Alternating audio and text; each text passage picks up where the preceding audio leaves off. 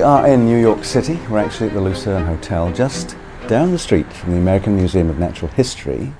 And with me is Neil deGrasse Tyson, astrophysicist, director of the Hayden Planetarium at the AMNH. Thank you for walking down here.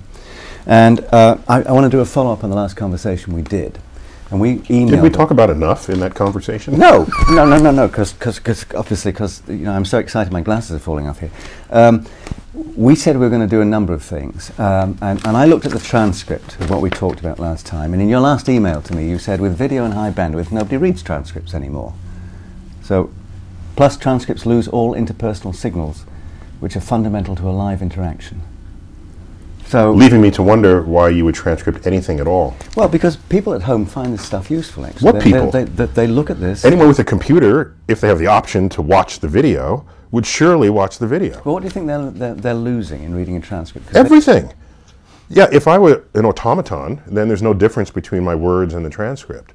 But I'd like to think that I'm a human being interacting with you at a time and a place, in a moment.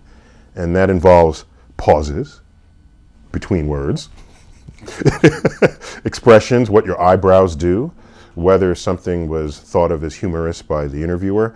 These are cues, nonverbal and interpersonal cues, that I think are fundamental to human communication. And anyone who believes that a transcript somehow captures what happened cannot possibly be a communicator themselves. I don't know what it is they're valuing. They think the word is the means of communication that matters.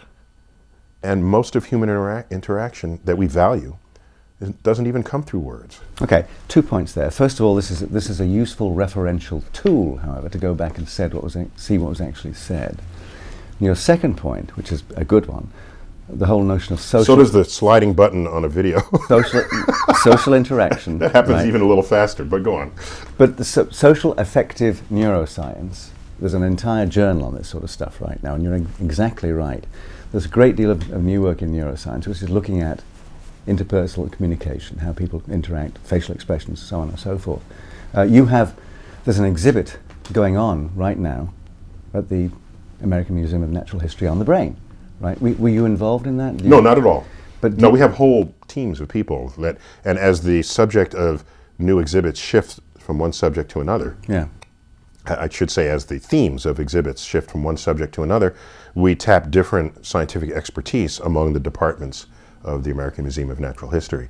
The brain is not astrophysics, so I was not involved. However, as host of Nova Science... Except I have a brain, right? So that I care, but I wasn't involved in designing it. But as host of Nova Science now, you must deal with neuroscience subjects. Multiple times and you must have some thoughts about neuroscience. And you said in your email to me, happy to talk about the brain. I have opinions on where neuroscience can and should go. I do. Those opinions would be? I think neuroscience is the future of any understanding of who and what the human condition is and is all about. The behavior, one of the great challenges, of course, is you can't stick a person in a box and perform brain experiments on them. You can't do that ethically or legally, and so the brain, it seems to me, is one of the most intractable subjects of a scientific investigation. And so for that reason, neuroscience has lagged other sciences in where we are and how far we've come, and it's understandable. But by the same token, it has the most yet to reveal to us about human behavior, about mental illness, about what drives our emotions, our hate, our love, our passions. There are people who are certain that these are places science will never reach. In fact, they almost boast. They'll say science will never explain love or never explain why we like a work of art. And so I ask them, do you say we'll never do it because you don't want us to ever do it? Or because you don't think it's possible? Because I can imagine tests for what love is, for whether or not you'll like a painting. It's not too hard to imagine. Consider, for example, we map the entire neurosynaptic phenomena in the brain. Then you put a painting in front of the viewer and watch what gets fired in their brain. Okay, watch which parts are excited. That's interesting. Show that same painting to other people who also like it. If the same part of the brain is getting stimulated, then there's a cause and effect here about the content of a painting, a stimulus, a visual stimulus, and the reaction of the human brain to that stimulus. So if you do that enough times, you could invert the experiment and say, what happens if I put a painting in front of you and purposely tickle that part of your brain? What would you then feel about the painting I put in front of you? I bet you, and this is plausible, that if I put a blank wall in front of you, tickled the part of the brain that you expressed when you liked a painting, that you'll like that blank part of the wall. I bet you. That's my bet. If these tests come out in this way, I think it tells us, it will tell us, that all emotion is simply what gets stimulated in your brain and what does not. All belief systems that are not evidence-based would be triggered by simply what gets triggered in your brain and what does not. And so that is all, I think, in the future of neuroscience. And if it doesn't reveal itself that way, that's interesting too. If the two of us love a painting or sculpture or work of music, and different parts of our brains are being stimulated, that's interesting. That tells us it's more intractable than we ever imagined. I'd want to know that as well. But all those answers are going to come from neuroscience. It's not going to come from psychologists. It's not going to come from physics. People imagining that quantum physics is somehow, I think that's overreaching at this point. Devil's advocate position would be that you're describing a kind of a reductionist position there, that, all we are is our brains. Right? The word reductionist fascinates me because it's such a label. You're a reductionist and you're not. And I don't think of those thoughts in that way. When I think of what I do, I ask, brain is a pretty mysterious place. We don't understand it yet. Let's part the curtains and see what's behind it. That's quite natural, I think. If you want to label that reductionist, okay.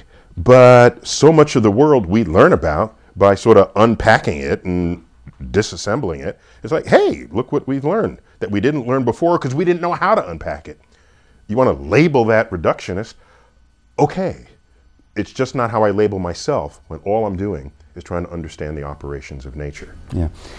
Lots of crowds coming for that exhibit. I would have thought, the neuroscience stupid is my view on this at this point. I agree with you that there's a great deal to be learned. It's enormously revelatory. Right, to say that if you're going to ask, do I think all we are is our brains? That's a good start. Is all we are our elbows or toes? Brain, that's a really good place to start that line of questioning. Right. To say, is that all we are? Isn't that a lot? Isn't that kind of something to be proud of? Why the attitude? Is that all we are, our brains? I mean, that's a pretty powerful statement to make unto itself. I say, that's all we are. That's amazing. This, 3 pounds or whatever it weighs of matter between your ears that deduces the nature of the cosmos. And allows people to come up with thoughts that are described as being astrophysics, for example. Indeed, and also thoughts that are culturally regressive. The whole gamut of how to think comes out of our brain. What fascinates me is all the ways the brain fools us. How the brain prevents our senses from obtaining accurate information about the world around us. That fascinates me to no end. Mm-hmm. And why did it take so long for science to gain hold as a way of understanding the natural world? It must be because our brain isn't wired scientifically. Otherwise, it would have been the first way we've ever imagined to understand the world, rather than inventing goblins and demons. And I mean, just look at the history of human culture and the stuff we invented just to account for what's around us. Science is a relatively late-coming conduct of cultures and of the human mind. So science is something to be proud of. It allows us to understand the world in spite of ourselves. Right. You did this whole notion of belief and explanations that people come up with in the absence of evidence. On your website, at the Hayden Planetarium, the Neil deGrasse Tyson website, there's a couple of clips of two things you did in this last month. One was a Colbert show, and one was a couple of days ago with Jon Stewart, The Daily Show. The Colbert one was very funny, because you sort of just happened to turn up on the show when he was talking about Bill O'Reilly's explanation of there must be a God because sun goes up, sun goes down, tides come in, tides come out, and you went on and explained how the tides really work. That was what was the setup there? What was the story? Well, Colbert is always poking snide fun at so much of what goes on in the previous day's news cycle. And they came upon Bill O'Reilly in a rebuttal to a conversation with the head of the atheists organization. And he says, tide comes in, tide goes out, you can't explain that.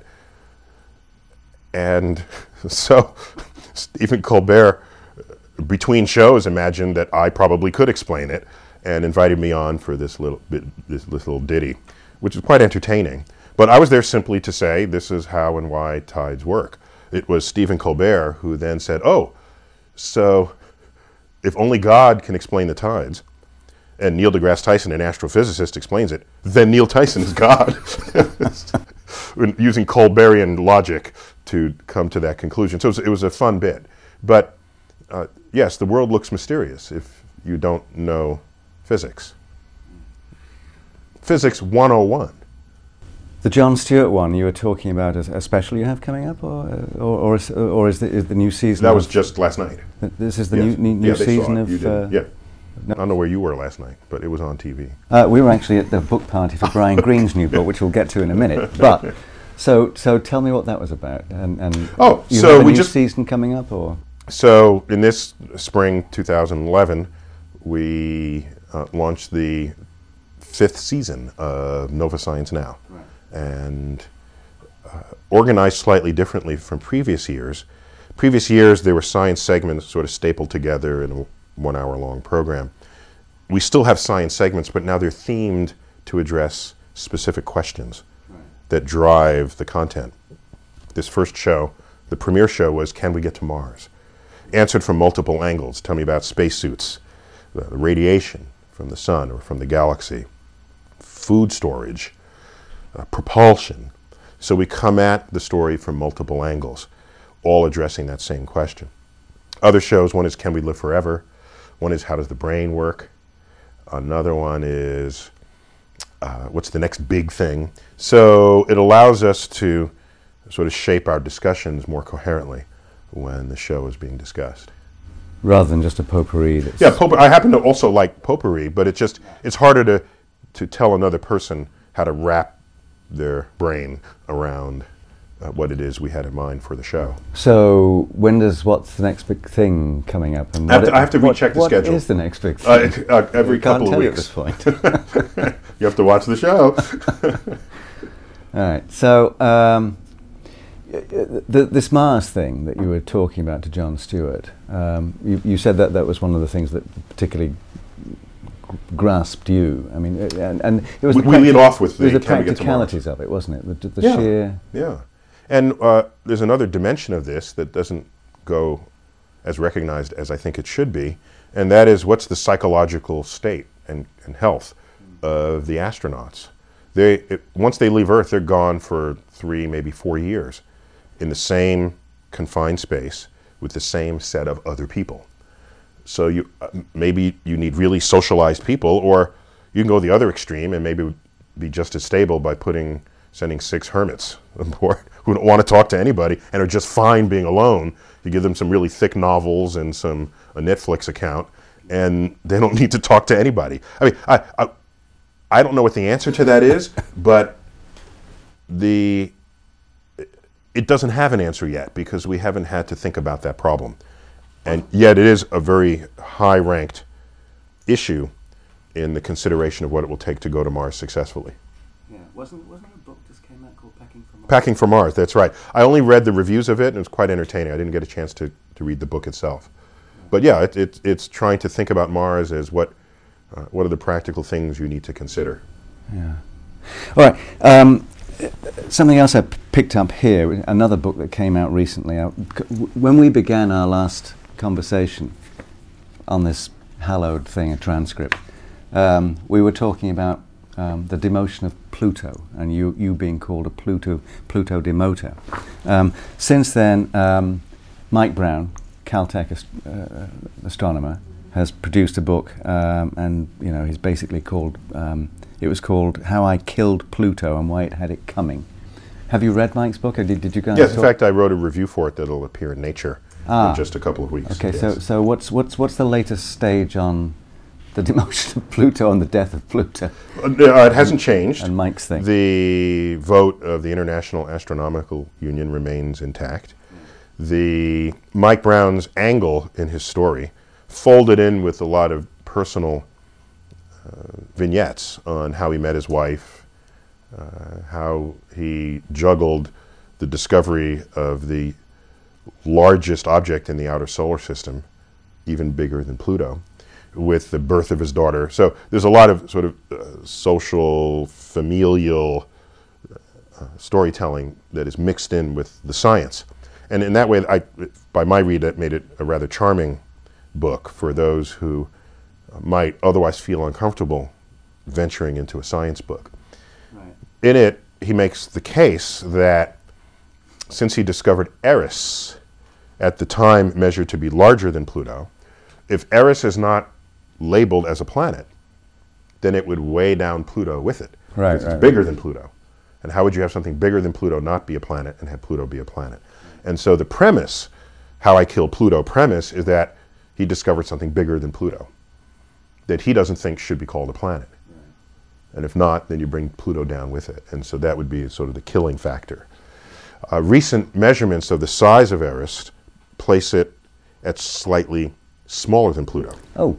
Just slightly. And so a lot of the Pluto lovers came back out of the alleys and rose up from the gutters to say, okay, so we can reopen this conversation. No, you can't. I mean, you could, but not officially, because the official definition of a planet didn't care whether Pluto was the bigger or not bigger than other things out there in the outer solar system. It was just an irrelevant fact.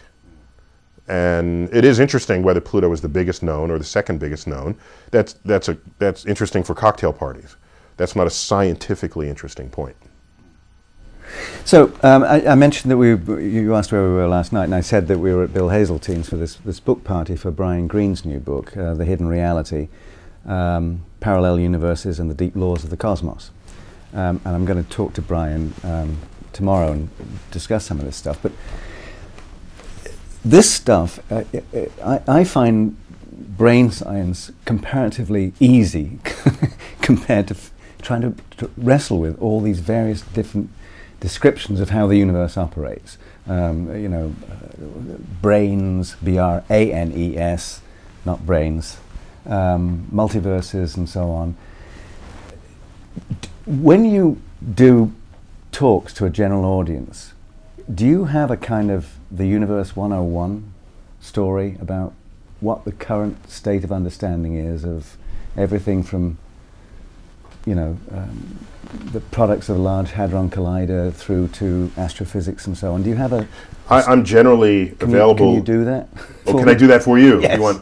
You want basic cosmic understanding 101. Yeah. That's what do you like. what do you think reality? Well, I mean, is? you will have Brian Greene with you, and he has no shortage of ways to share with you what's on that frontier. I can give you a basic Universe 101, but that'll just lay the bedding for whatever else he puts in it.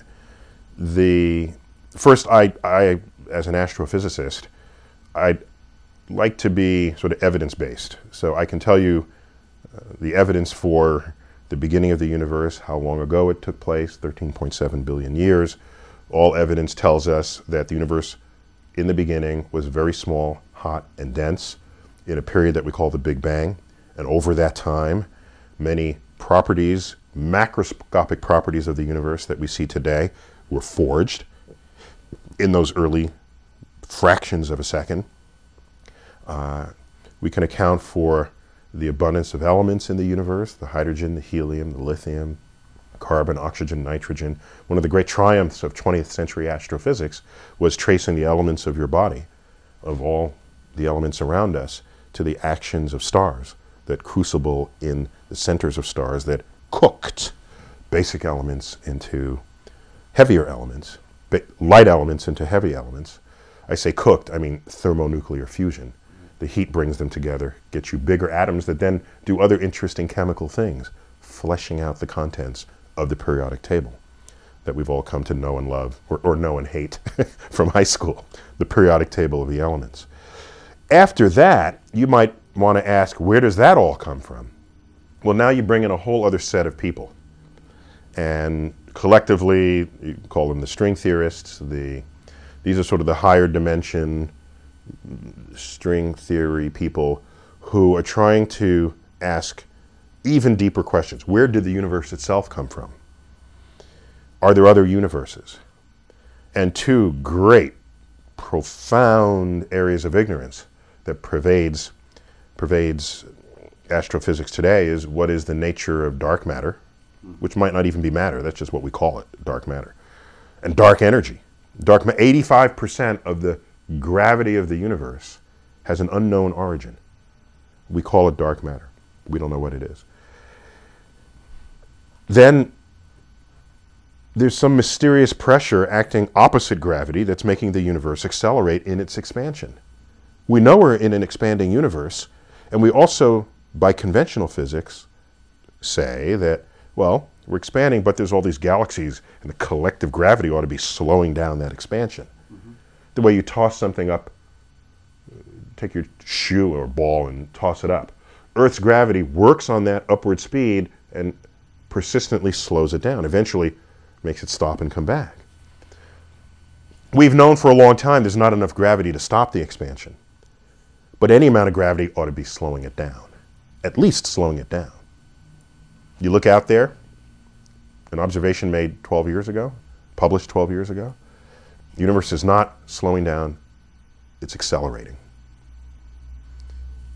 Mysteriously.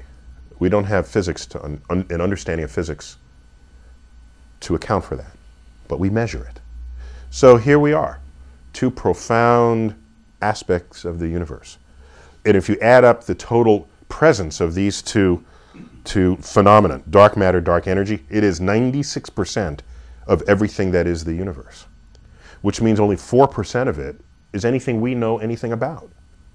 The electrons, protons, neutrons, life, planets, stars, galaxies, black holes, gas clouds, galaxies. That's 4% of the universe that's the 4% of the universe that we understand. 4%. So we've got people who are trying to come at it from another place. They've got both feet outside the box, trying to come back and meet us somewhere. And more power to them.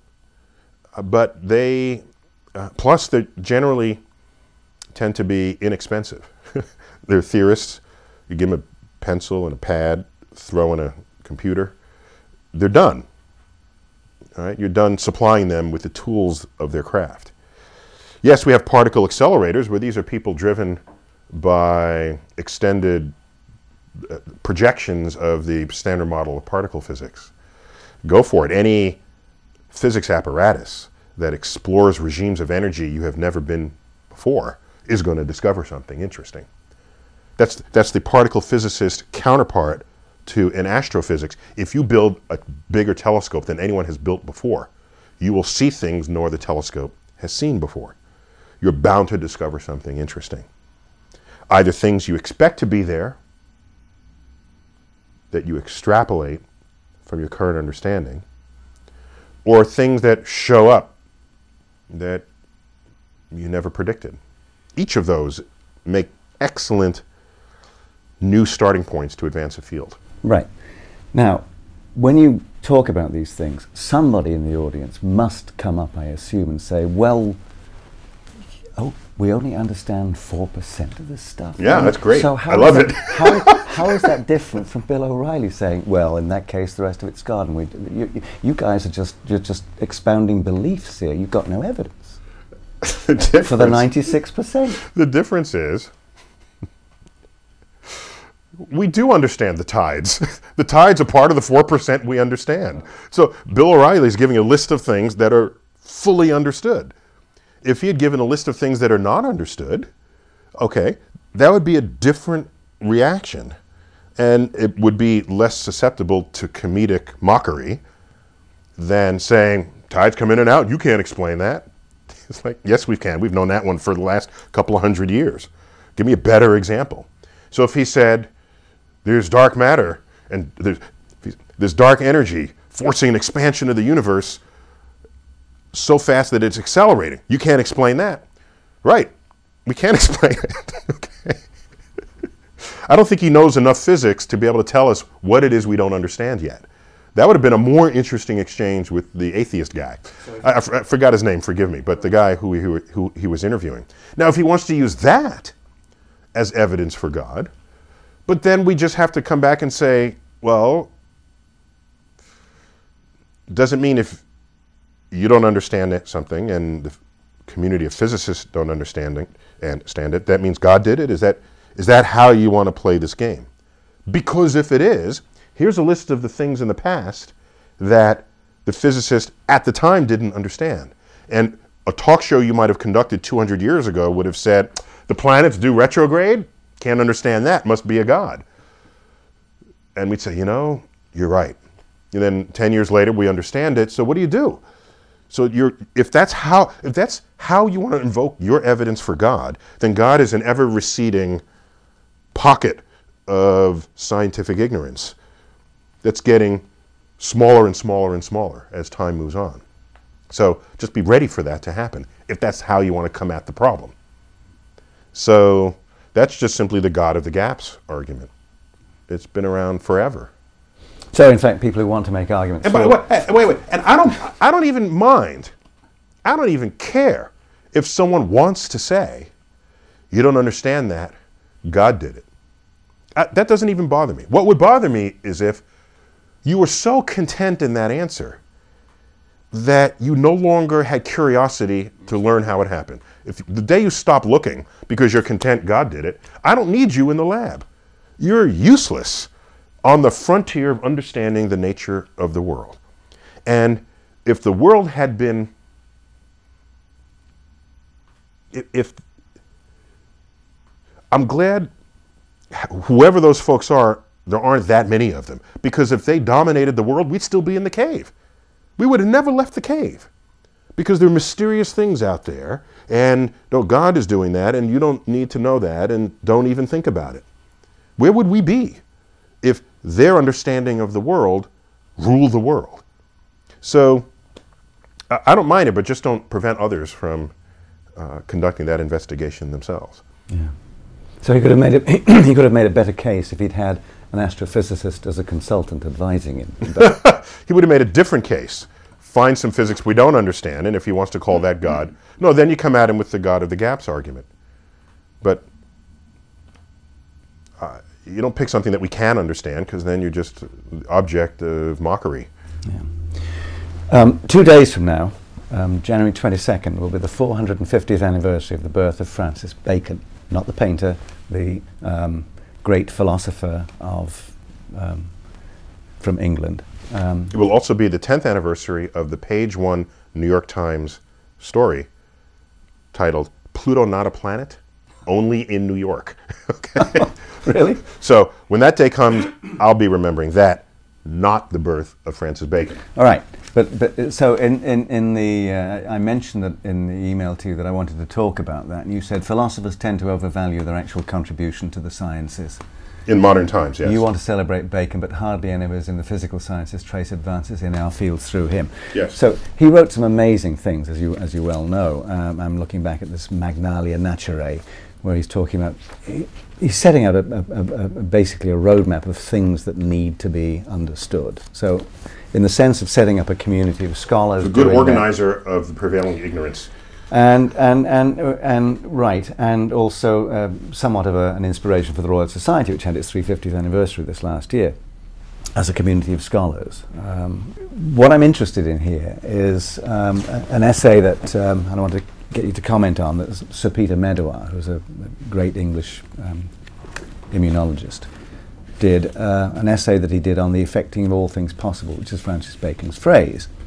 And he says that the true aim of science, this is Bacon, is the discovery of all operations and all possibilities of operations, from immortality, if it were possible, to the meanest mechanical practice. So he's setting up this large vision, which tended to be viewed, his book like... And what year was that?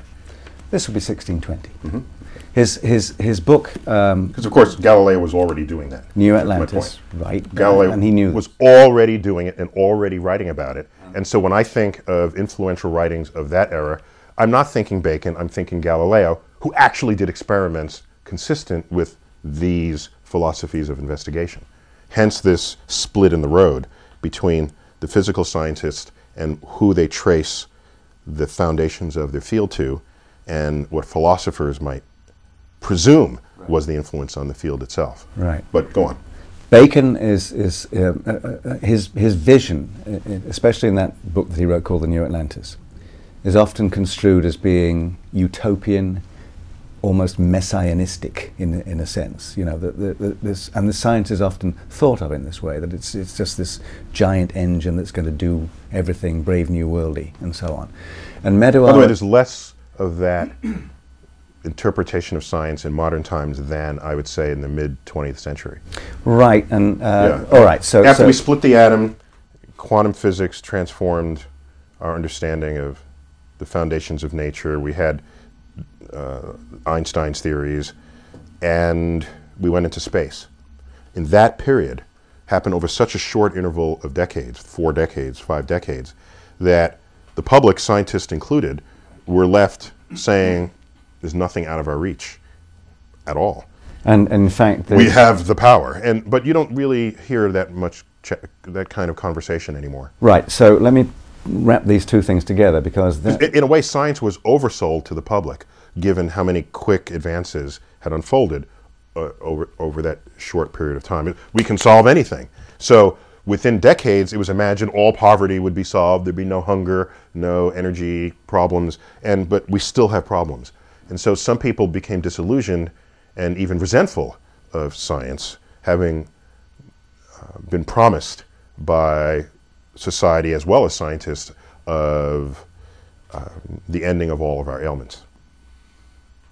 So all I'm saying is that this utopian concept, wherever and whenever it began, surely went through to the middle of the 20th century. But towards the end of the 20th century and now, I simply don't see that prevailing in public discourse. That's all. Right. I'm making a cultural comment for you. And your time is correct in the sense that President Roosevelt asked for a report from Vannevar Bush, who delivered it to Truman eventually, suggesting the setting up of a National Science Board, which became the National Science Foundation. And in there was in 1950, the Endless Frontier. The Endless Frontier, exactly. Which it still is, but it's not. It's still an endless frontier. But if you wanted to solve all of your problems tomorrow, that's not. You're looking at it the wrong way. And what Medawar said in his lecture, in response to the people who found that he was being delivering too much, who thought he was delivering too much of a pep talk about the virtues of science and the endless virtues of science, he said, I certainly want to give the impression that I'm an optimist, but indeed I'm no such thing, although I admit to a sanguine temperament. I prefer to describe myself as a meliorist, one who believes that the world can be improved by finding out what's wrong with it and then taking steps to put it right. And on the Science Network, we in fact say a place for scientific meliorists. So this notion of incremental improvements through the use of science, that's essentially what you've just been saying. not this grandiose vision of something that can solve everything, but steps. But they're not mutually exclusive. You can take steps and get to a grand vision that's realized. You said they're not exclusive. You said in your email to me, happy to talk about whether the frontier is endless. Wrote an essay some years back called The Beginning of Science, and I looked at that. And maybe you could just very quickly give me some sort of reprise of the thoughts that you had in that piece. Sure, but before I do that, let me clarify that this notion that science is the path to solve your problems, I think that misrepresents what drives scientists. Do you think when you speak with Brian Greene, he's going to say, I am trying to come up with a coherent understanding of the nature of reality so that I can solve people's problems? Do you think that's what's driving him? Do you think I'm being driven when I look at the early universe or study the rotation of galaxies or the consumption of matter by black holes? Do you think I'm being driven by the lessening of the suffering of people on Earth?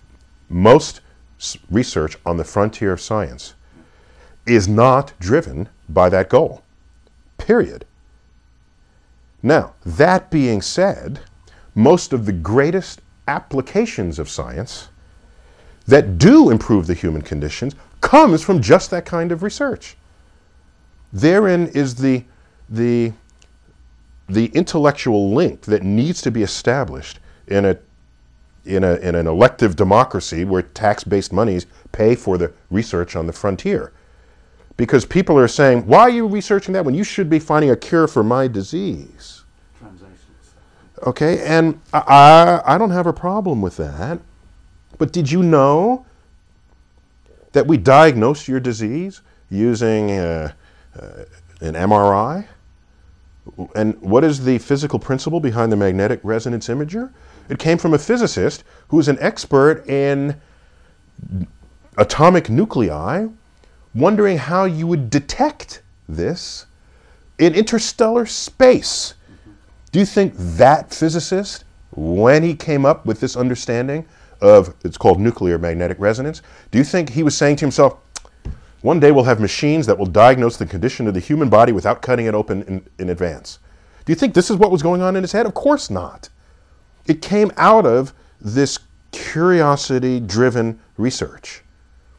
Do you think Einstein, when he wrote down his equations for stimulated emission of atoms, he's saying to himself, hey, one day this will be the foundation of the laser and we'll have barcoding? Do you think this is on it? One day we'll have LASIK surgery? No. No.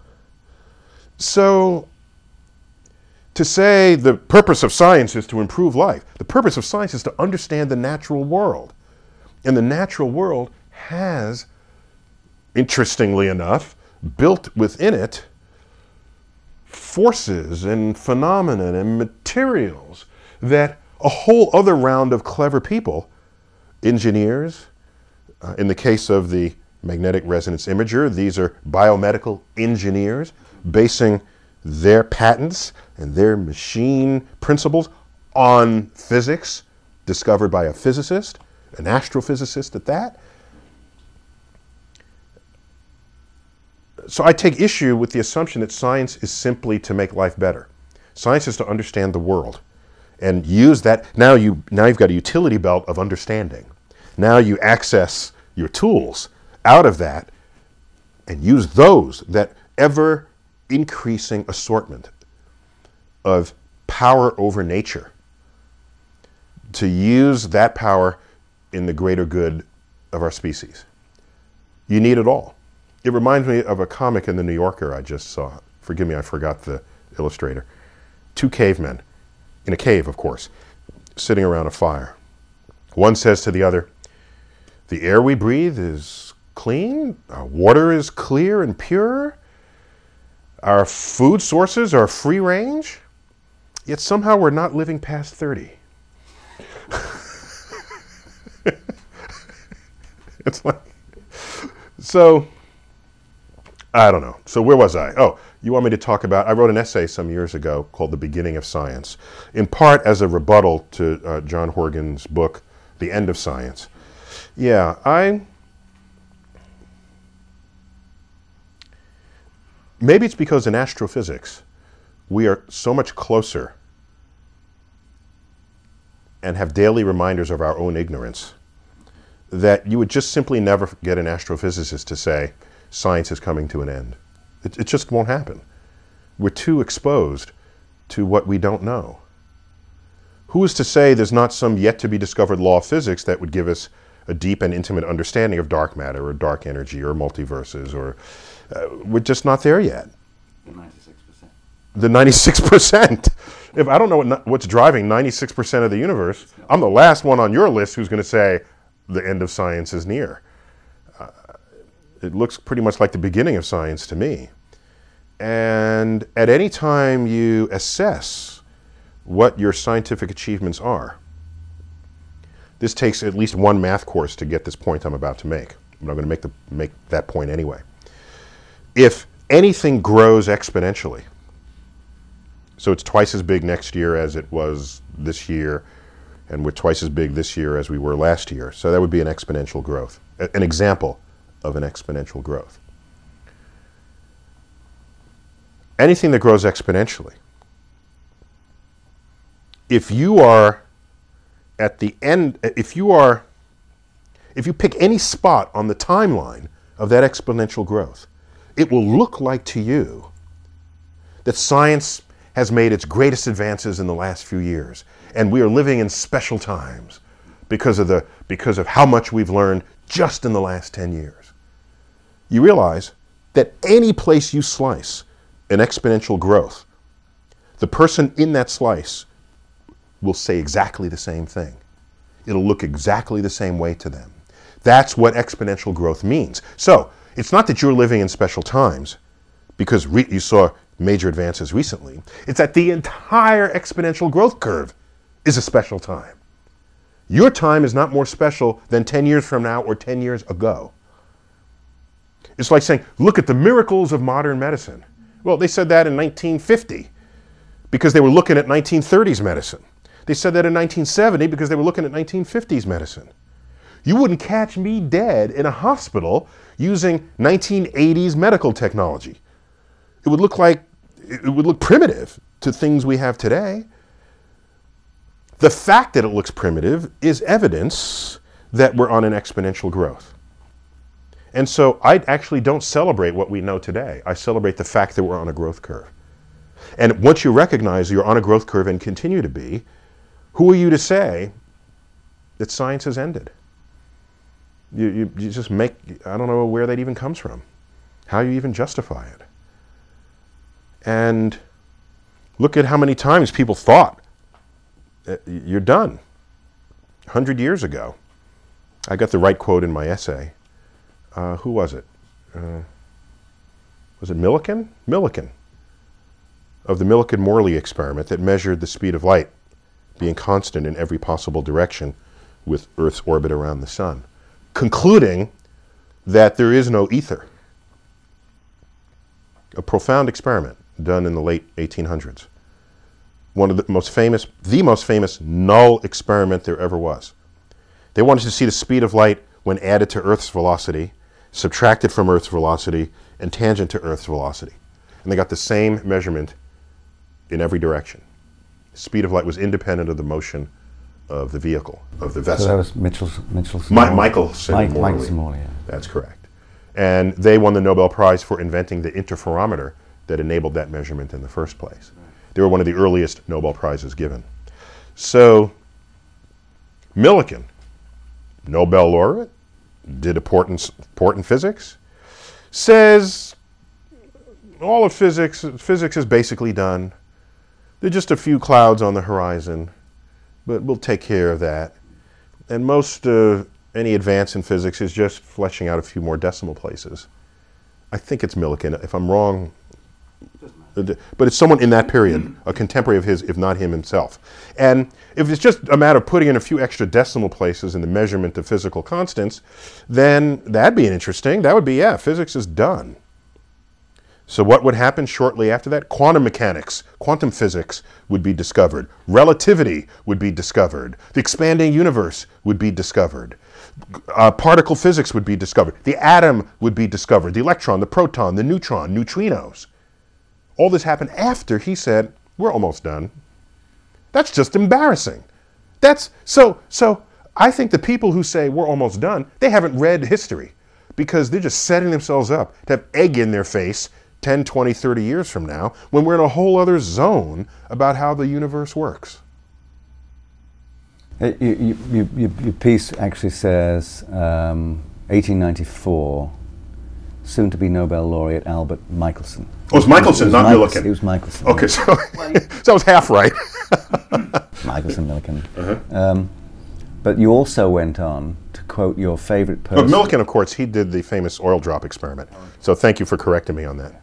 Michelson and Morley, and we're referring to Michelson. Yes. Right. Last time we spoke, I asked you who you wanted to bring to your dinner table, and you obviously did this wonderful talk about Newton. And in this piece itself, Isaac Newton for dinner, for sure.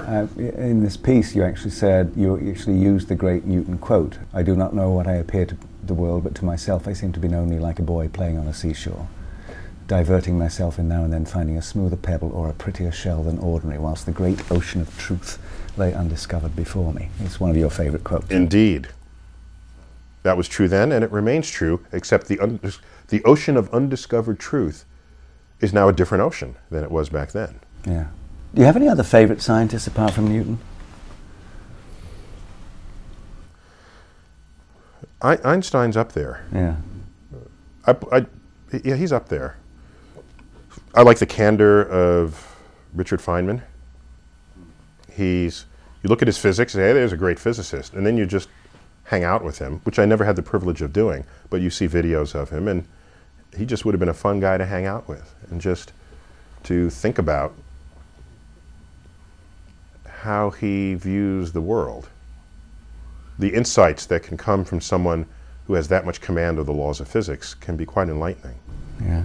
I remember even on the levels of just what you have for breakfast.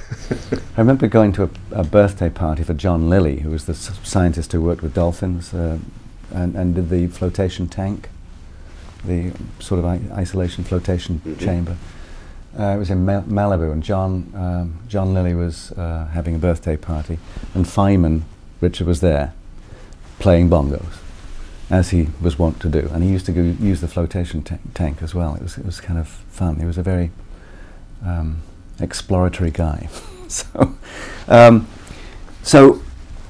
in terms of communication of science, which you do on a daily basis, are you comfortable about the way that's going, or do you think I a few years that ago the reduction of journals and so on, and newspapers sections and so on?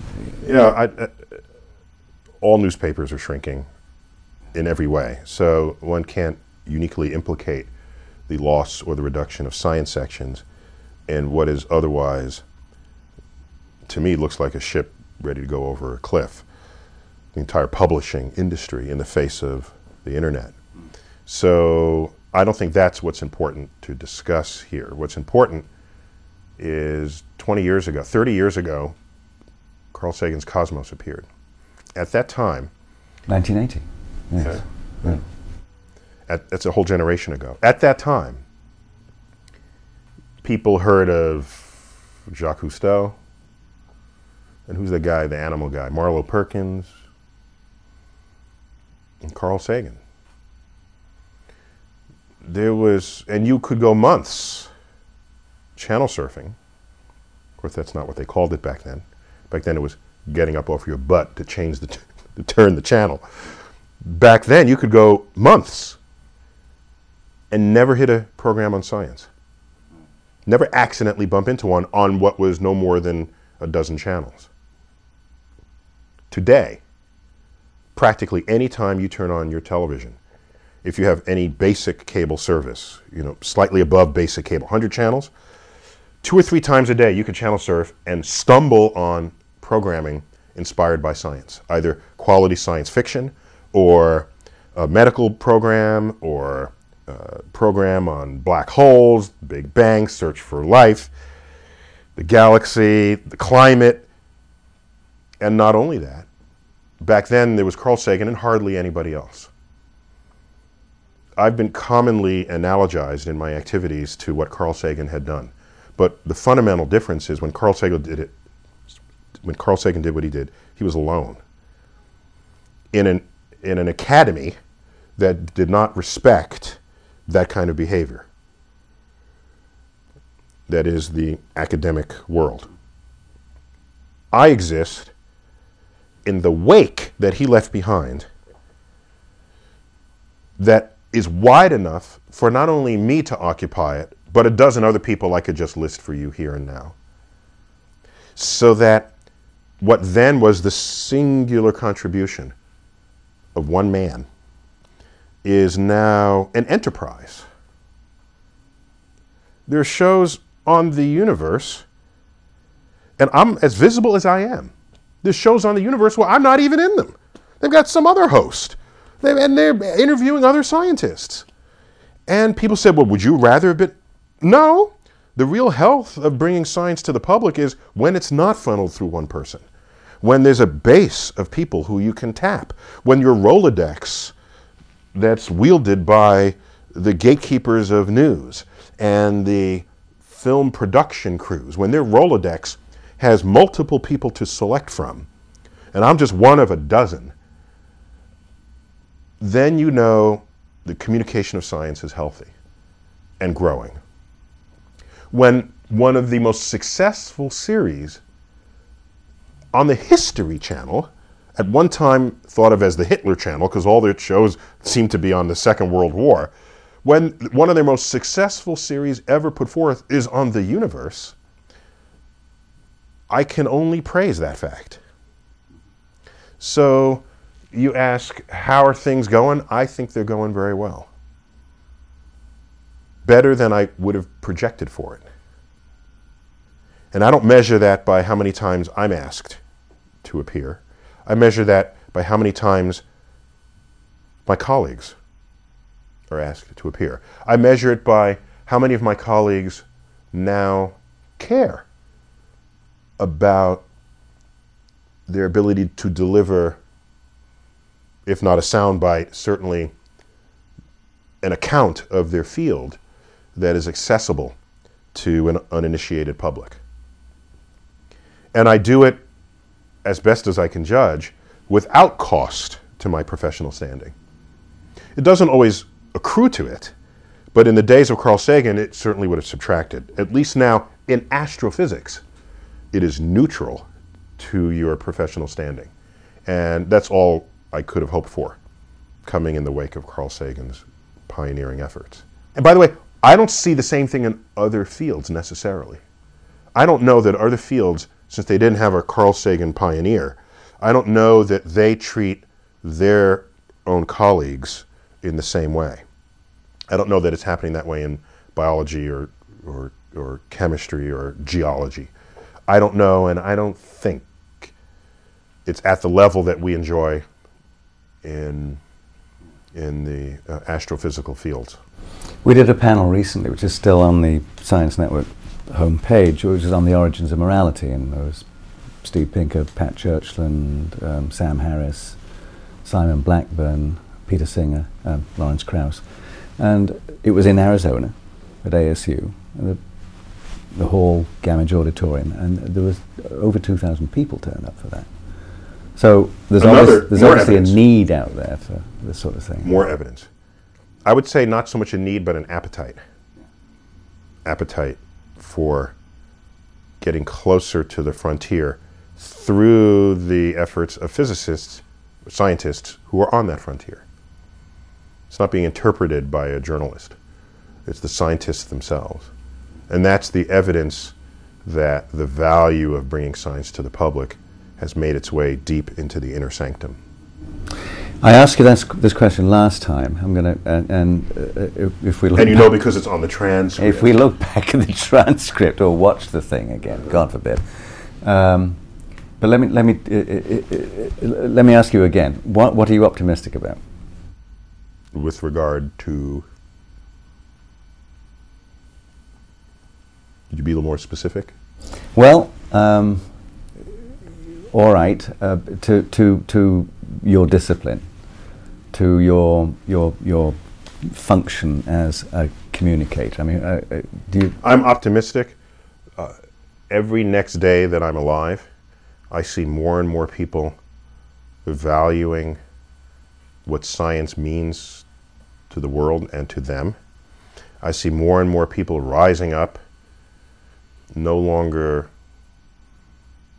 simply accepting fuzzy thinking in the world. There might have been a day, for example, where Bill O'Reilly would have said, tide goes in and out, you can't explain that, and it would have gone uncontested. So the change is not that people aren't still saying underinformed things. The change is that if you're in power and you say something underinformed, there are people out there with a voice who will take you to task for having done so. And at the end of the day, that can only make a stronger society. A society that is the kind of democracy you want to live in, where people vote from an informed platform and knowing the difference between something that is their opinion and something that is a fact. The famous skeptical mantra, you're entitled to your own opinions, but not entitled to your own facts. And not enough people understand that distinction. I see a strong enough movement, so I'm optimistic that clearer heads will prevail as we go forward. And a very natural consequence of being clear-headed is being attracted to the fruits of science, because that's as clear-headed an enterprise in this world as there ever was. Which is a great note to close on. Thanks very much, Neil deGrasse Tyson.